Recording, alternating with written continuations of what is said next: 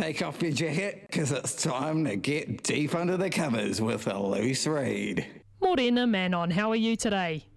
Morena Rachel, I'm good, thanks. How are you doing? Very good, thank you. Excited to talk books. It's getting to the, season of reading, bit of summer coming up in the future, although it doesn't feel like it with the weather we've been having. But what have you brought us this morning? So, I've been reading a book called Stillborn, which is the fourth novel from Mexican author Guadalupe Nettel. It's published by Fitzcarraldo Editions. And yeah, I've been working my way through her books kind of one by one. She's written some short story collections too. And she's got the most readable, very unsentimental, unflowery kind of writing style that is just I somehow still has this real emotional depth, and I'm just quite addicted to writing. And yeah, it's a beautiful, I guess, quite quietly profound sort of novel. The story follows two career-driven-ish women in their early 30s. So there's the narrator, Laura, who's just moved back from Paris to her hometown of Mexico City to write her PhD. And she, just finds an apartment and spends quite a bit of time just writing alone out on her balcony. And her good friend, Elena, has recently moved back too. And the two of them made this quite firm decision together in their 20s that they didn't want to have children. They just kind of agreed it was an unnecessary burden and wanted to retain total freedom forever, which is, best reason to not have kids. And so Laura actually decides to be permanently sterilized and has surgery to get her fallopian tubes blocked. But Elena, I guess, kind of warms to it and changes her mind over time and decides she, in fact, does want to have a kid.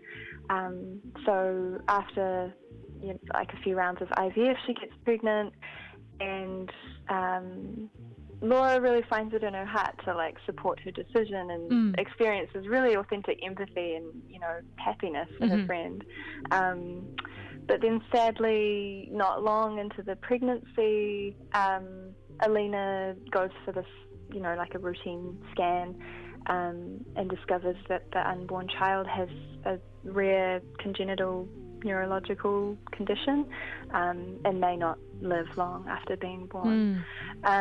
So from there, the book just very much follows, the roller coaster of that experience, and Laura's just supporting her friend all the way, and it's a very suspenseful and intense element of the book, finding out what's going to happen to this baby and if it's going to defy the odds, and the kind of duties of care that you have in that situation, and the weirdness of dealing with medical opinions on those things as well, as a woman. But then alongside that, Laura is also navigating her relationship with her own mother, but also with children. She keeps hearing these quite psycho screaming matches from her neighbor's apartment, and one day she just goes over to intervene, and she meets, it turns out that she's this single mother called Doris, and her young son called Nicholas. And it just turns out that Doris is really struggling to raise Nicholas in the midst of her own, I guess she has PTSD and depression. And Laura just kind of really gently intervenes and begins to help care for Nicholas, the son, a little bit, and ends up becoming quite attached to the kid. And it's just a really touching kind of relationship, witnessing these just quite simple acts of care, where she'll make him a school lunch, or teach him a breathing exercise for his anxiety. And I guess it really explores how the duty of caring for children is something we're all kind of responsible for and can do in our own Takes a way. village.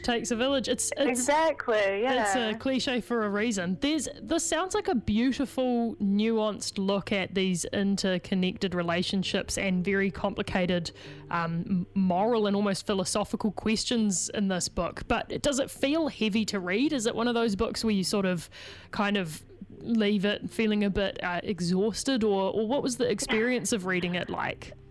No, actually not at all. I mean, like, it obviously is heavy in that sense, but I guess, as I say, the writing is very, very sort of to the point, and yet still, has that emotional depth. But it's very just kind of like, feels like someone's just describing these events, you know? It's like, I went to the market, I brought some ham and cheese, and da-da-da, but then you're like, wait, all this crazy stuff is happening, and I think it's got a good pace to it, and actually has some really funny moments as well. Yeah. There's a really sweet, kind of unexpected love scene towards the end that is totally unexpected, that I won't spoil it too much, but yeah, I think it's light and heavy, I guess. Yeah. Oh, it sounds beautiful. Yeah. Remind us of the name and the author, Manon. So it's Stillborn by Guadalupe Natal.